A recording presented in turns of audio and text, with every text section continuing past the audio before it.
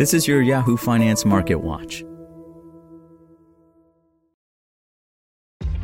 This episode is brought to you by ShipStation. You know, some things take a lot of work, like sending little robots to far-off distant planets. And just as that's challenging, so too is running a successful e-commerce business, especially when there's so much to do. So I want to introduce you all to ShipStation. Now, I love using ShipStation because of its easy-to-use dashboard, which makes managing orders and printing labels a breeze and super smooth. Oh, and the customer service is just out of this world. It's exactly what you need to help grow your business. Sign up for your free 60-day trial at shipstation.com/technews. That's shipstation.com/technews.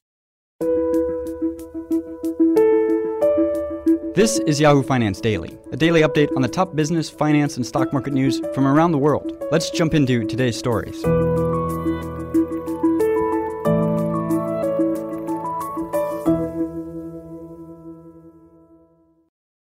U.S. stocks gained Tuesday amid another cooler-than-expected inflation report, even as fresh geopolitical tension threw a wrench into the rally midday.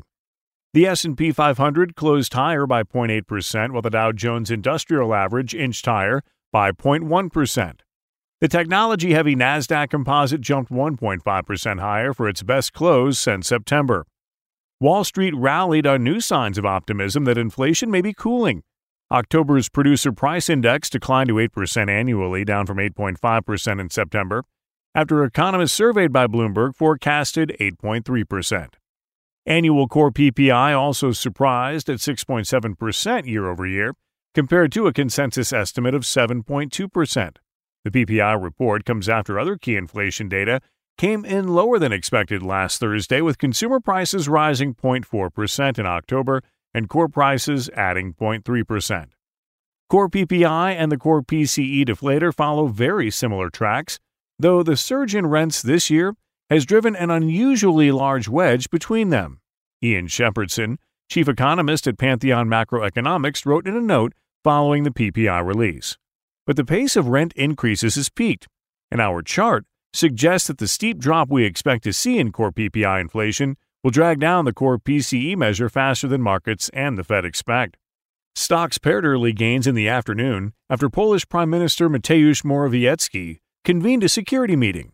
According to the Associated Press, a senior U.S. intelligence official said Russian missiles crossed into Poland, killing 2 people.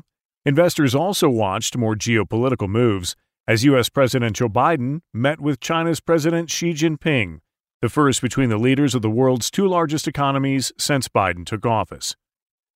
Yields on the benchmark 10-year Treasury note moved higher Tuesday to around 3.7%, while the dollar index, which measures the currency against 6 counterparts, including the yen and euro, slipped 0.25% to 106.39 Wednesday afternoon.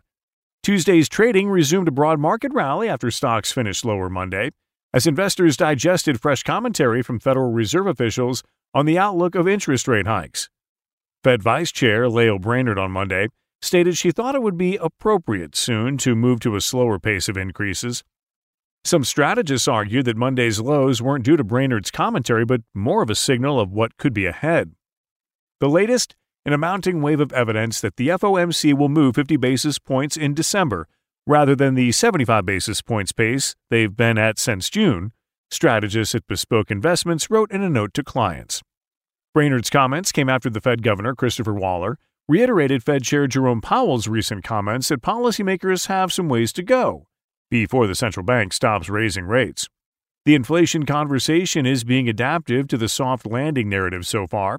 Thomas Kennedy, J.P. Morgan Global Wealth Management Chief Investment Strategist, told Yahoo Finance Live on Tuesday. But inflation is only sequentially trending lower than expected, and the real question will become, what is the level of inflation that the Fed is really fighting? Kennedy added. The sentiment on stocks and global growth among fund managers surveyed by Bank of America remained uber bearish, with a macro outlook of 92% predicting stagflation in 2023. Strategists led by Michael Hartnett wrote in a note on Tuesday. In corporate news, Home Depot kicked off a major retailer earnings week by reporting sales that rose 5.6% in the third quarter, topping analyst expectations, as higher prices offset a slowdown in transactions. Walmart also beat Wall Street expectations for the quarter and raised its outlook. as the retailer significantly improved its excess inventory. The discounter's inventory was up 13% year over year in the third quarter, down from 25% in the previous quarter. With inflation still high, Walmart's results also show that those with bigger wallets are getting squeezed too. We've continued to gain grocery market share from households across income demographics, with nearly 3/4 of the share gain coming from those exceeding $100,000 in annual income. John David Rainey, Executive Vice President and Chief Financial Officer at Walmart, said on the earnings call Tuesday. Target, Lowe's, and TJ Maxx are also set to release earnings on Wednesday. Elsewhere, cryptocurrency prices stabilized after last week's bankruptcy filing by FTX. Bitcoin traded at 16,969.78 Tuesday midday, while Ethereum, the second most popular cryptocurrency, traded up at 1264.22. For more live coverage of business, finance, and stock market news, please visit yahoofinance.com. We'll be back tomorrow morning with your daily update. So until then, thanks for listening.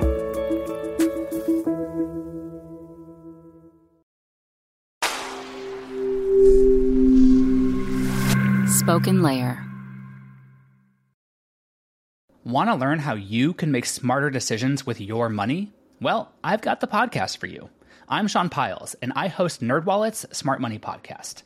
Our show features our team of nerds, personal finance experts in credit cards, banking, investing, and more. And they'll help you make the most of your money while cutting through the clutter and misinformation in today's world of personal finance. You'll get clarity on strategies to help you build your wealth, invest wisely, shop for financial products, and plan for major life events. Listen to NerdWallet's Smart Money Podcast wherever you get your podcasts.